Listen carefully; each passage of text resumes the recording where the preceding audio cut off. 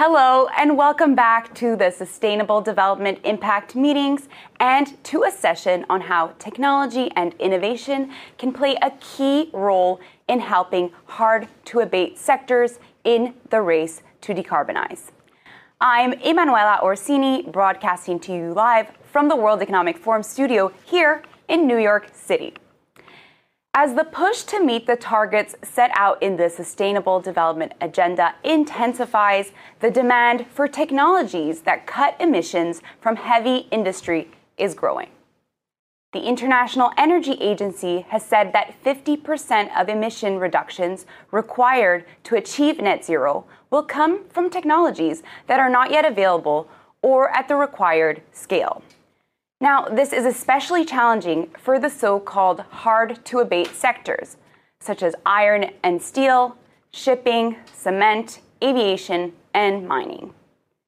According to the UN, heavy industry is the second largest source of CO2 emissions, accounting for 25% of all CO2 emissions worldwide.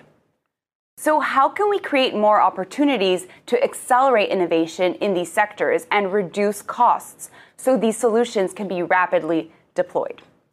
Now, over the next 45 minutes, we'll explore this question, the challenges these industries face, what needs to be done to solve them, and take a look at some of the solutions already being deployed and are showing us the way to a more sustainable future. And we'll also talk about Uplink, the World Economic Forum's platform, which is supporting and scaling purpose-driven startups all over the world.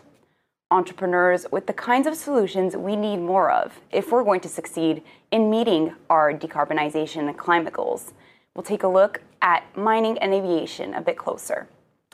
But first, let's introduce today's panel. Joining me today is Vivek Salgaonkar, Director of Vimsim Group. Thank you for being here. Benedikt Sobotka, CEO of Eurasian Resources Group. Thank you for joining us. Annie Hills, Senior Advisor on Innovation to Special Presidential Envoy for Climate from the U.S. Department of State. Thanks for joining. And Shahrukh Shameen, Co-Founder and CEO of MVCore. Thank you all for joining me here today.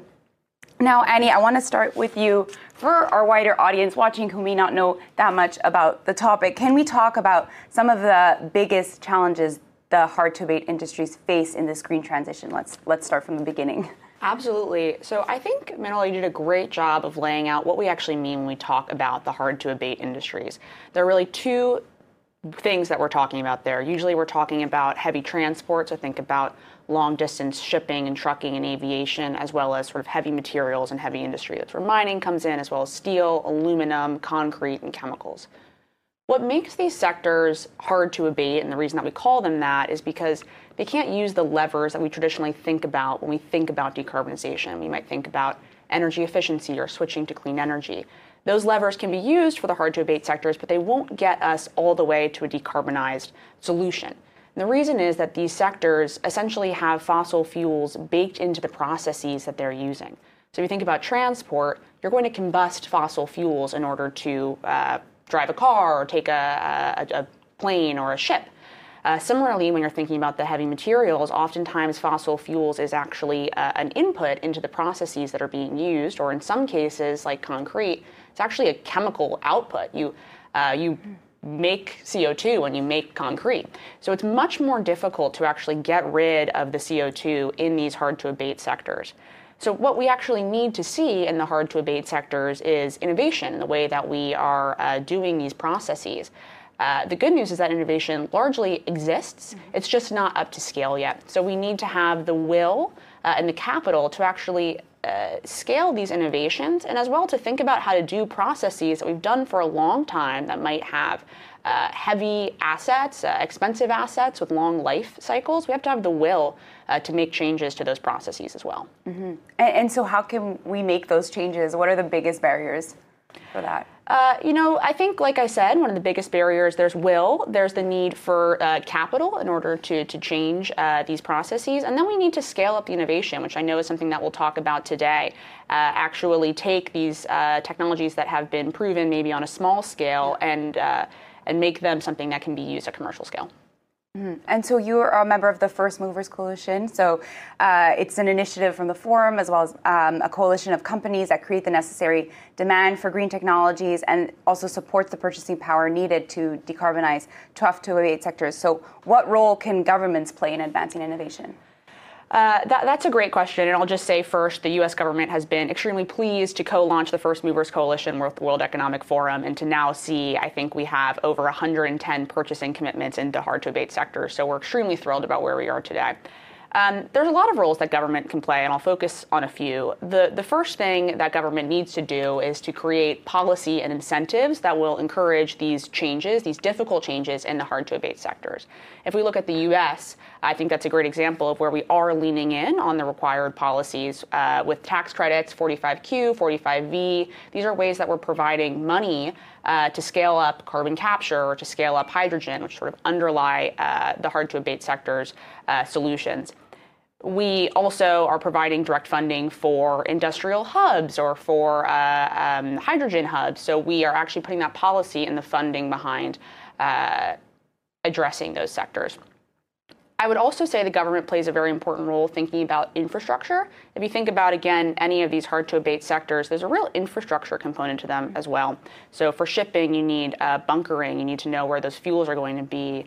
If you're thinking about long-distance transport, you need to understand where charging infrastructure is. Similarly, you need to know if you're trying to do steel making with hydrogen, where are those hydrogen pipelines going to be? So a little bit of clarity on the infrastructure. Government can support both in creating clarity so that you can make clear investment plans and also actually helping to push forward that infrastructure. The final thing that I'll say on what governments can do is that governments are actually also a major buyer. When we talk about demand signals on the purchasing side, it's important for governments to recognize that in many cases we are the largest purchaser of concrete, of steel. We have fleets. So it's important for us to think about our role as a buyer as well. Now, the First Movers Coalition supports over 7 sectors, so including mining. So I just want to focus a bit more on the mining sector. Benedict, from a private sector perspective, how has collaborating with different governments been beneficial for your organization in working to decarbonize? The mining industry, because it's in many host countries such an important employer and source of infrastructure, source of power generation, by its nature has a very strong stakeholder component. And those are obviously governments and civil society and the communities that live around our operations. In some cases, and we're in 20 countries, and in some cases we're the only company that exists at that location, which means we provide not just for the jobs, but we provide for the medical services, for electricity supply, for water supply, for wastewater disposal. So we do a lot more than just the actual business, which means the public-private sector cooperation is inherent in what we have to do in where we operate. Now, the challenge is that governments, they obviously want investment and they want employment. But on the other hand, they also want mining companies to be a responsible citizen. Now, as we now see the supply chain for the energy transition virtually exploding. I mean, we've never seen anything like this before in history. This is the biggest purchase order in the history of the mining industry, the green energy transition, because just so much more material is going to be needed.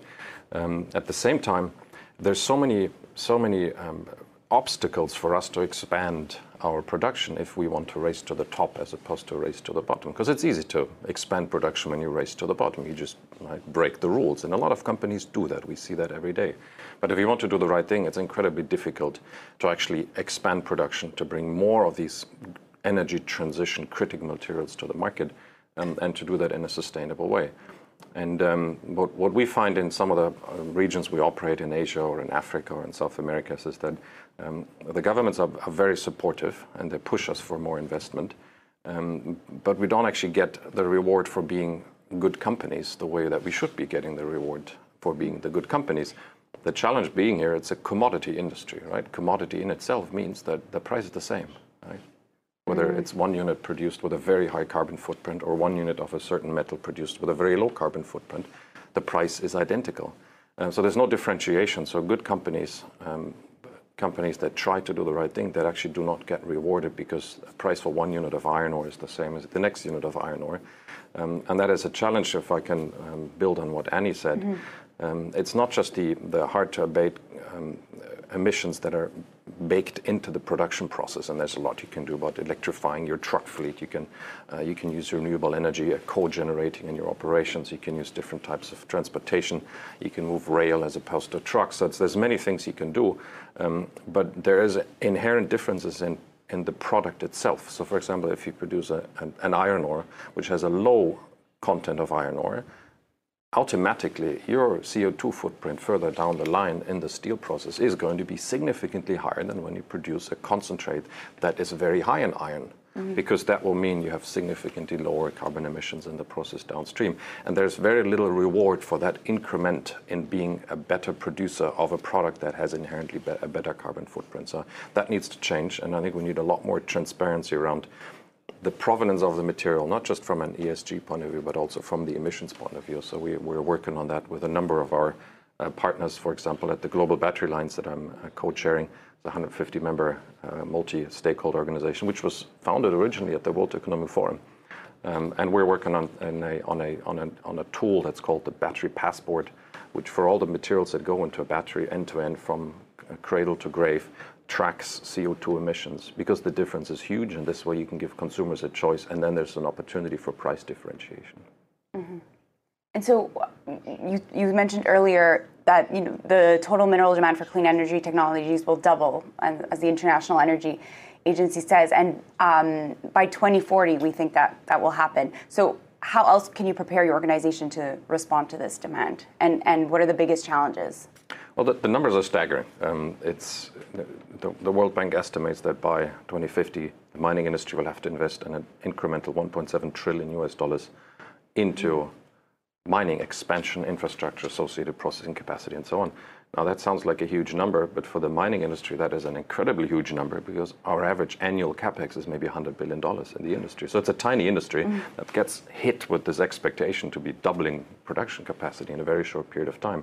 So there are challenges on organizational design, on human resources. The industry is very short of talent, because 10 years ago, nobody cared. Right? It was an industry. There was the people from the dark side of the moon. They're part of the problem, as opposed to today. We're part of the conversation. We're part of the solution, or at least many people see us as that. So expanding the supply chain is going to be an incredible challenge. But look, it's a great opportunity for business, and it's a great opportunity also for innovation, because still today, the mining industry applies very much the same technologies in extracting and refining and processing and transportation that they did 10, 15 years ago. It's inherently a very conservative industry, and we're trying to change that, because innovation is going to make this industry so much more efficient and so much more capable in expanding and deploying capital in what is increasingly complicated, technically challenging jurisdictions and geographies, while at the same time trying to safeguard all the rules and requirements that are important under the ESG rules. So it's a big challenge, but it's a great challenge and a great opportunity for technology companies, for innovators, for startups, to look at this industry and say, hey, let's shake up this dinosaur a little bit and see what it can do. And so that's a good transition to Vivek. So you're the director of Vimsam Group, a mining company from India. You're also co-founded or founder of Prospect Innovation. You've worked with startups in the mining space. So why did you feel the agencies to start looking for technologies that would make mining more sustainable?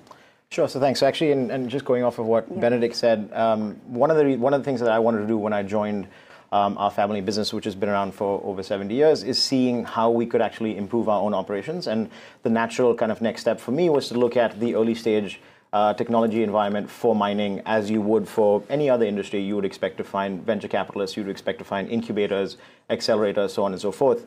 I spent a couple of years trying to do it, and I found nothing. And that was quite shocking to me, considering the size and the scale and the dependency of everybody literally on this planet on the mining industry, to have nothing of an ecosystem for technology and early stage acceleration, incubation. It just did not exist. And so that was a problem, but also an opportunity, but most importantly, I think a responsibility.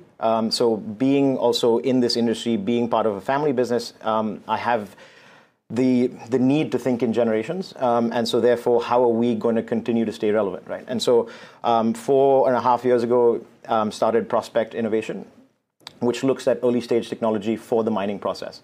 What's interesting actually is that for the mining industry, you're using the exact same technologies that people are talking about all the time, right? All the very, very exciting technologies that get headlines are actually applicable to the mining industry. It's just that the innovators and the technologists are actually not aware of the use case in the mining industry, because the industry traditionally has been fairly closed off. And that's one of the things that we're trying to change.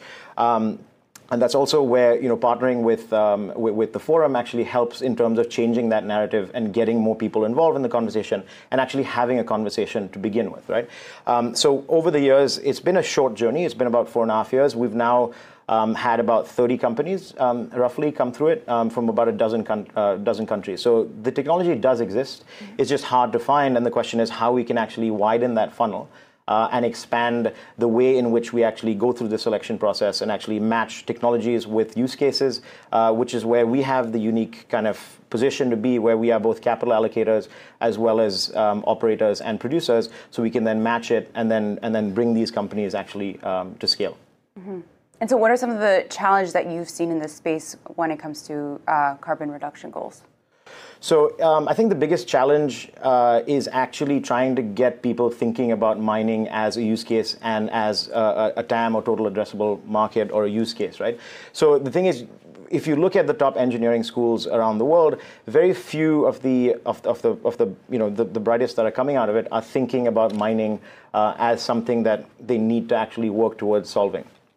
And what the interesting thing there is, typically when you're starting a company, you're looking for a use case where you have very low competition, a big potential market, and a way in which you can actually deploy what it is that you have been working on, right? The mining industry offers all of those things. It's just that, again, there's a lack of awareness, and that in large part is also due to the industry and us, because we've been more reactive and not proactive in terms of telling the story and talking about how critical the industry is and how, of course, as is with any industry, there's good actors and bad actors. But that doesn't necessarily have to mean that the bad kind of completely overshadows everything else. And that's unfortunately what the messaging has been.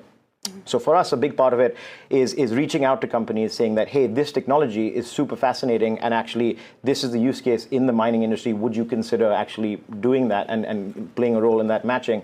And what happens oftentimes is these companies are in where they are at that moment are competing against dozens, if not more, trying to solve the same problem. Whereas suddenly now you have a massive industry where you could be 1 or 2 or 3 people actually working on it. Your chances of success are high. And also, given the scale of the mining industry, every little incremental bit translates to a tremendous amount, just because, again, of the size and the scale of the industry. So in terms of just going back to your question, the biggest problem, I think, is just that awareness. And I think one of the best ways to kind of get over that is really getting more people involved and collaborating and making it more about the world rather than just the individual companies, which is what, in many cases, has happened in the past. Benedict, do you want to build on that in terms of some of the other challenges that you've seen and what else can be done? The biggest challenge in this industry to apply technologies, particularly around emissions reduction, the use case is important, right? People are very conservative, and no one's ever gotten fired for using the same production process he used 20 or 30 years ago. So we need to get a lot more risk taken and innovation approach into this industry, and of course, as also the demographics of this industry changes.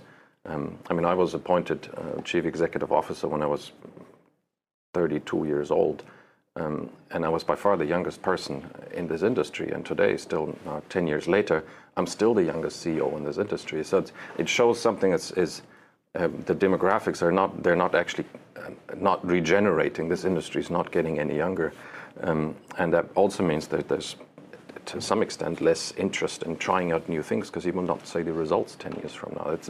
It's we have to change the attitude towards innovation, and of course a price. The problem today we have is to reduce emissions in your construction, in your production, in your processing approach. there's very little reward for that other than being a very good citizen. Particularly today as we compete. I mean, one unit of a metal that's, for example, produced for a battery competes with all the other units of metals that are produced somewhere else in the world, right? And for the consumer, there's no difference whether this unit has been produced using lignite coal-fired power with a very dirty production process, or whether it's been based on hydropower. It doesn't see the difference because you can't see the element looks the same, right?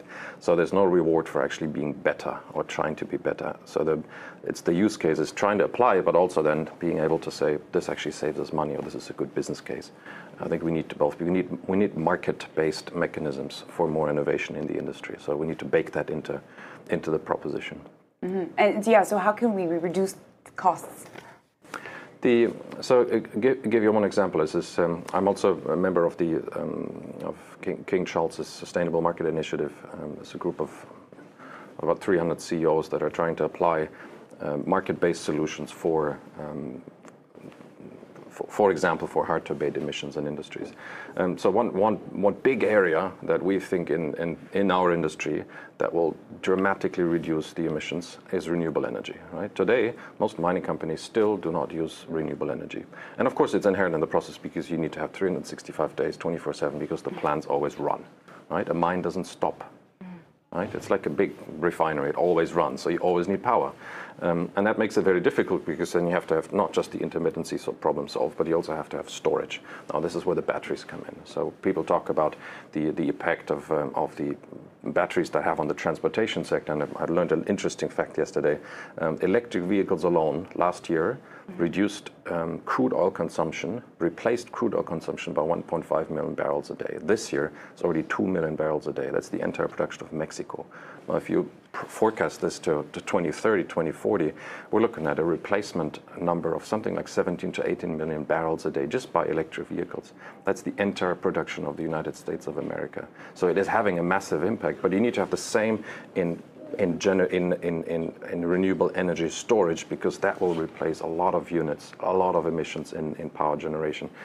We believe that transportation and power generation are roughly 40% of global emissions. 30% of this you can reduce by applying battery energy storage solutions in transportation and in energy storage. And that will come back to the industry because obviously energy is a very significant part of our cost. To make that sustainable is a clear objective.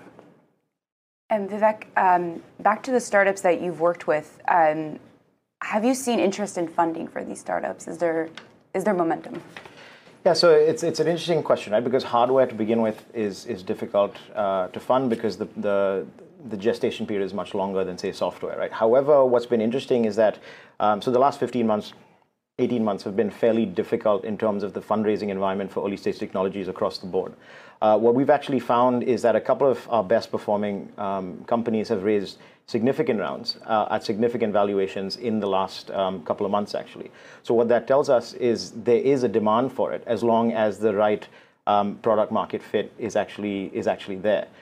So yes, it is challenging, but it is not impossible. And I think this will only increase as there is more, the conversation increases about what is needed and cost reduction for the material space as we grow to decarbonize and get to these goals, right? So if you just to throw out numbers again, if you want to get to some of these 2040 goals, you have to mine from now until 2040 twice the amount of copper that has ever been mined in the history of mankind, right? That's a staggering number. So you cannot recycle your way out of this problem. You can't massively increase just mining in order to get there. It has to be a combination of several things.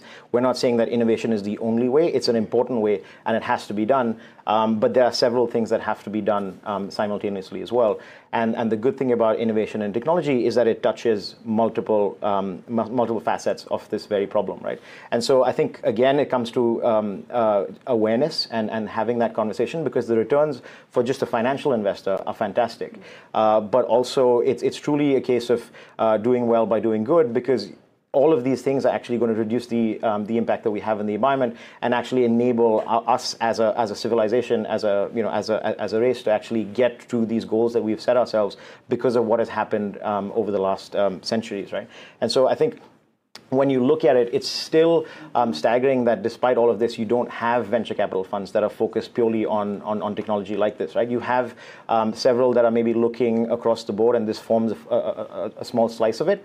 But yet you don't have any that's looking directly at this, right? We are hoping that that changes. We're playing a role in doing that. We're also investing significant capital of our own to do this. But that's, of course, one drop in the bucket. It has to increase, and that's part of why also working with the forum helps in terms of increasing that funnel and getting it to a much wider audience, because that's what ultimately is needed. We need to get much more people involved. But the good news is the returns are there to actually justify that.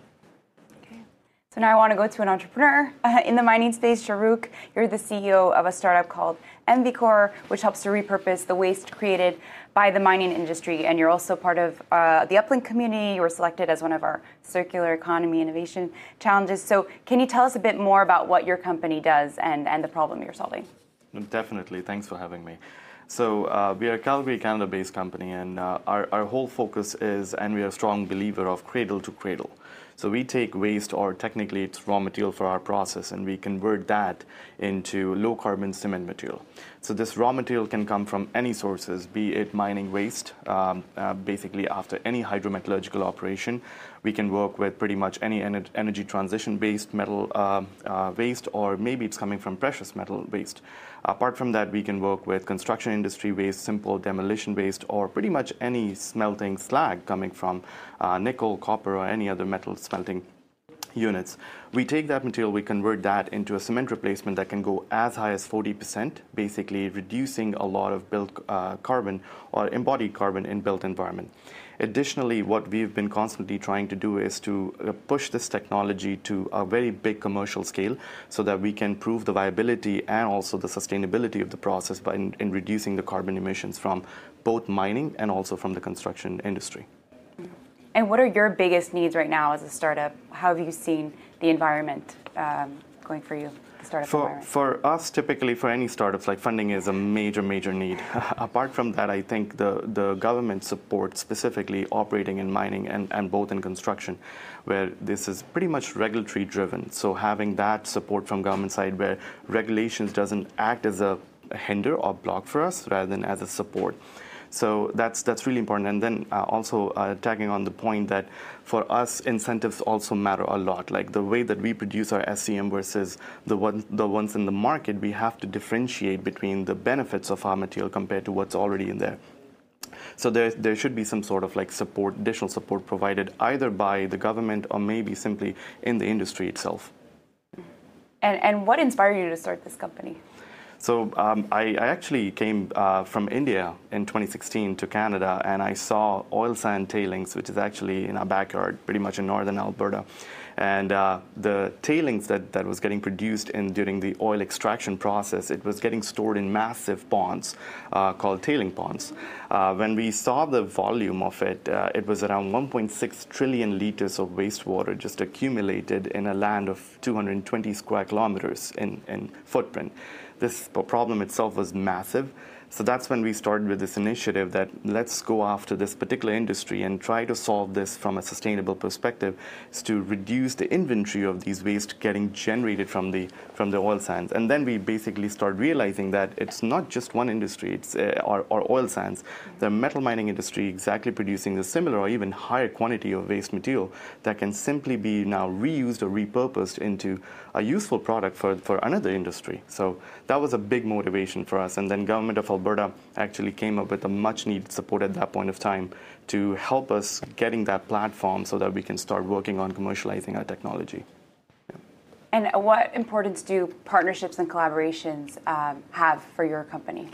Oh, those are the most important things for us. And we always strive for collaboration because we really believe that in this particular industries, if we want to make a meaningful impact, we have to do it with collaborative efforts with major stakeholders, For example, we are working with major mining companies in North America, Latin America, also in Europe and in Asia, and with cement companies as well in the similar regions, to make sure that we can identify the market. We have the major people already involved in the project who can not just support from, yes, we are giving you the permission to operate on our land, but also the much needed operational support.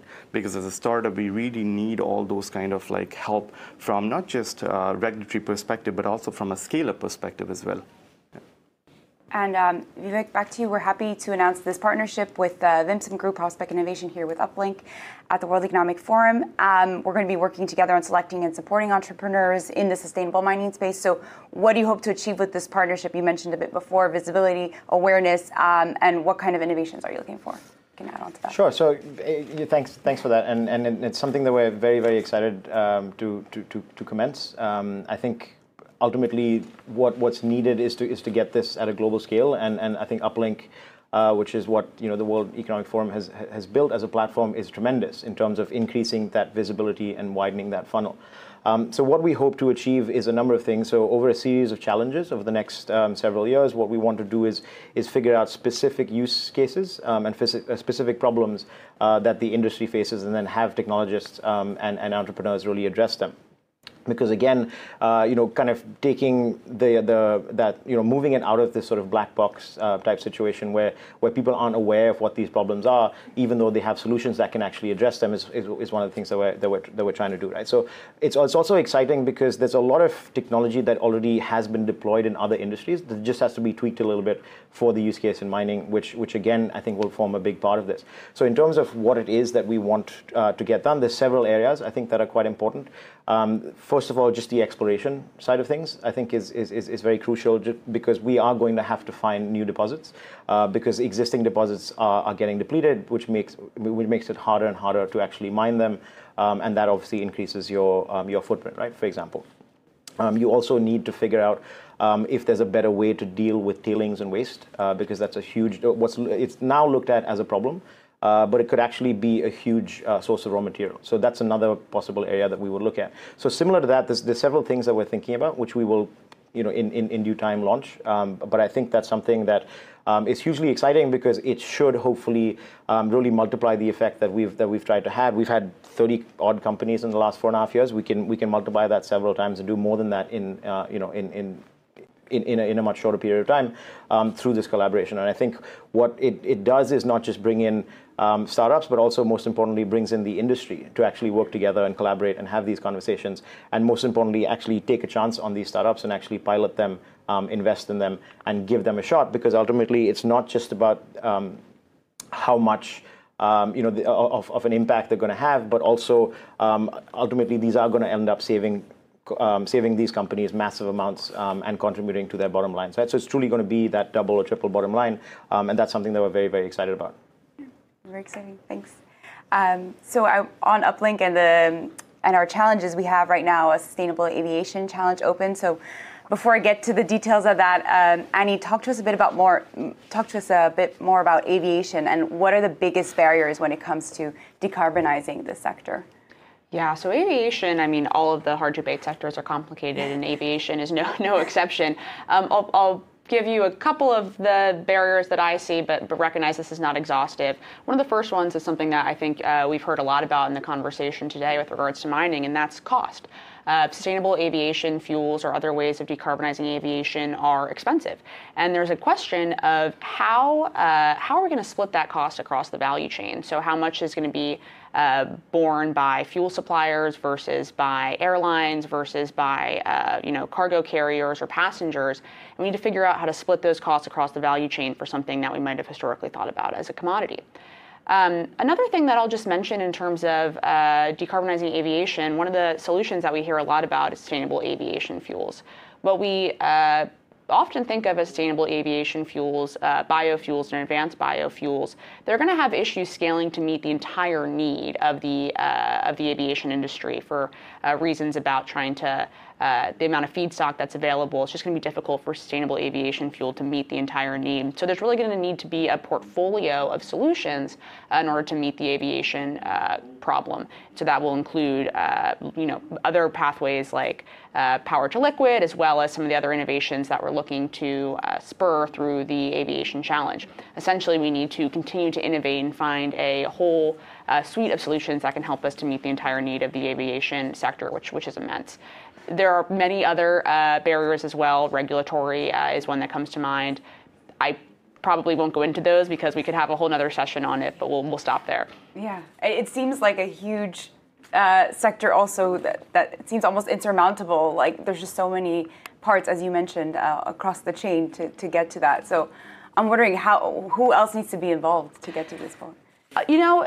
There need to be almost every stakeholder needs to be involved, and we are already seeing that today. We need to have airports involved. We need to have local governments involved. We need to have the federal government involved. We need to internationally have folks involved when we're thinking about different flight paths. That's going to be very important to different corporations. We need to have suppliers and buyers involved, and all of that is beginning to happen. But that partnership and that value chain building and the bringing together of many stakeholders is a really critical next step that needs to happen in order to meet the need in aviation.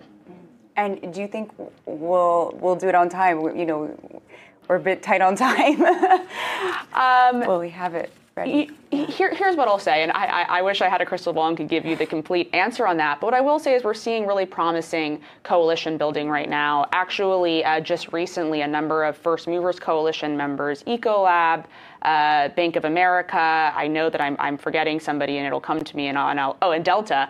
I was going to say I'll tell you who it is. Launched a SAF hub in Minnesota, and they're really working to work with Minnesota to work with a number of different stakeholders to both invest in R&D, to invest in actually building out the sustainable aviation fuel and the other aviation technologies that are needed to meet the challenge. And we're seeing more and more of that hub approach as well, and thinking about specific flight paths to get started. So. We need to continue that momentum, but we're luckily seeing that begin to coalesce on the ground now. Okay. Maybe if I can just build on one point here. What we believe we'll be seeing, and we see this as the work we do at the global battery lines, is the rate of innovation in the battery sector is going to make electrification of the airline industry a lot more feasible in the next few years. And of course, you will start with shorter areas. You'll have support batteries that give you more range and so on. But there's a tremendous amount of innovation. The rate of innovation in batteries is absolutely staggering. Who would have expected 10 years ago that you can drive a car for 600-700 miles today, an electric vehicle? So you would expect something else to happen in aircraft as well. Because right now in aircrafts, the batteries for airlines are quite short, but the time for flights with the electrical airplane is quite short, right? Short flight time indeed. Short flight time, so hopefully in a few years we'll get to Hopefully Benedict will solve that. There are also some interesting startups in that space as well, in the electrification of aircraft. All right, exciting. So on the topic of startups, I want to touch a bit more on the Sustainable Aviation Challenge that we have open on Uplink. So we're calling for tech solutions, including sustainable fuels, propulsion technologies, and value chain innovations. So what do these startups really need to scale, and how can we make them commercially available globally? Well, the first answer, of course, is funding and capital. I think that we, hear that across the board. What I hope that this challenge can bring, and what will be important, and again, this is drawing another theme of this conversation, there needs to be the demand for these technologies that may be more expensive. We need to know that there will be a market for them if they come to market, and that can help actually a startup to make their own business case and to invest further if there's clarity that there will be a buyer on the other end. So one of the things that we're hoping to do with this challenge that I hope to see is a real connection with the folks who are looking and actively seeking for and asking for these innovations. That'll be a part of it, and hopefully that can help to make a stronger investment case for the startups who do join this challenge, and that will be one important part of the solution. Okay. So for our audience watching, if you have an innovative solution to help decarbonize the aviation industry, head on over to the Uplink website to find out more about the Sustainable Aviation Challenge. And you have until the 2nd of October to submit your solution. So out of all of the submissions, 10 to 15 winners will be selected, and they'll become uplink top innovators. They'll benefit from connections to industry buyers and access to market leaders, potential partnerships that can help them grow. So they'll also become part of the uplink innovation ecosystem, which will give them access to selected World Economic Forum events like this week's SDIM meeting, and get targeted support, networking, and visibility opportunities. Now, I'd like to ask one final question for all of you. In a year from now, what would you hope we were sharing as far as progress is concerned when it comes to accelerating innovation within these industries? Vivek? Sure. So I guess it's more of what we've been seeing, which is more appetite for investment, more appetite for actually entrepreneurs looking for solutions and working on solutions for the mining industry, more appetite from mining industry players themselves to actually take these on, fund them, and pilot them. And I think also a shift in the narrative from the mining industry having the stigma to actually then being seen as actually part of the solution, because it is the very beginning of the supply chain, and there's a lot of conversation happening about sustainable supply chains, right? So I think a shift that has already taken place, but hopefully accelerating of that shift on all those counts. Yeah, I think that was a great answer. I just say I hope to continue to see the momentum that we're seeing now, keeping up, not letting down, that investment appetite. Like we mentioned, the investment space is in a bit of, receding a bit right now, but for very early stage innovative solutions, the investment appetite is actually growing, and we saw that in the last year. So I hope we continue to see the acknowledgement of investment, need for investment innovation. I also hope that by this time next year, when we come back to SDIM, we're talking not just about the appetite of potential buyers, but we're talking about projects and partnerships and really specific announcements that have grown from the recognized need today. Probably three things. I think we're going to see a lot more collaboration across industries and within industry sectors, so end to end, because you need to have a more collaborative approach to this than to many other problems. So actors that actually historically never played or worked together, they're now starting to have these conversations, which is great. The second thing is you'll probably see more geographical diversification of innovation. Today, the vast majority of innovation in green technologies come from China. Right, by far, because the largest renewable energy market is the largest producer of batteries in the world, the largest producer of electric vehicles. So today, this is the center of the renewable energy, the green energy transition. Right? Most people are not aware of that. It's also source of over half of the investment in the mining industry. Right? So it's all about China. We're going to see more diversification to other regions as well, which is great because there's going to be more innovation. And of course, the third aspect, we'll have to see more investment going into this space, and investment that should not just go into new technologies for new industries for emission reduction, but there's so much efficiency gains you can have in the historic original energy transition and the energy systems. So things like flaring, right? One of the biggest sources of emissions. It's got nothing to do with renewable energy, and it is such an easy problem to fix with money. It's an engineering problem, right? It is not a regulatory problem. It's an engineering problem, which means you throw money at it, you can solve it.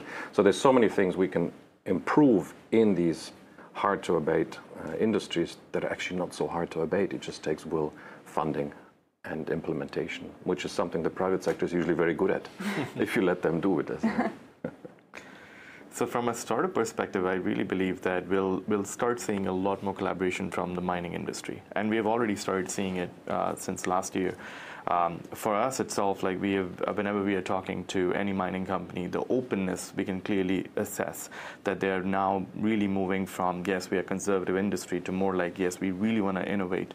And this is happening not just in the mining, but also in the construction industry, where a lot of initiatives are coming where they're actively pursuing even early stage technologies where they can nurture them and basically take it forward to at a stage where they can commercially deploy it. So that's definitely going to be accelerating in the next year or so. And then the funding is really important. Like for a lot of startups, even in the pre-seed or seed stage, like we're looking at really good deals happening with very good valuations that actually gives incentive to entrepreneurs to start working towards like solving these type of problems. So definitely these two aspects would be accelerating in the next year or so. Okay. Well, that brings our session to a close. Thank you so much for joining us and joining me today here in this session. Thank you. Thank you for having us. Thank you. Thank you. And I want to thank you all, the audience, for being with me here today as well to talk about big challenges in the tough-to-decarbonize sectors. There's still a long road ahead. However, as we've just seen, accelerating innovation through collaboration and through key initiatives can be a key driver for the transition towards net zero. So if you'd like to learn more about how to support purpose-driven entrepreneurs that are trying to tackle some of the biggest issues facing our planet, such as water security, the conservation of nature, protecting the ocean, the circular economy, and many more topics, make sure to visit Uplink. We'll leave you now with the launch of the video of the Sustainable Aviation Challenge. Thank you so much for tuning in. We'll see you next time. We are now facing the challenge of reinventing flying for a net zero emissions future. We will need new propulsion systems running on alternative fuels, new materials, new aircraft designs, and operational changes that can deliver emission reductions. It will take a lot of great minds to decarbonize aviation, and we're looking for the best ideas out there. We're looking for 3 types of main innovations: sustainable aviation fuel and other novel propulsion technologies. That's kind of the first bucket. The second are value chain innovations, anything from feedstock to combustion and propulsion, all the way through market infrastructure that helps us transact environmental attributes at the end. The third bucket of innovation are those innovations that come from other sectors that we can apply to decarbonize and revolutionize aviation. What we're really excited about is that the innovators will also benefit from the collaborations with the supporting partners, which represent some of the most innovative leaders in aviation. And that will look like things like technical support, business support, and financial support.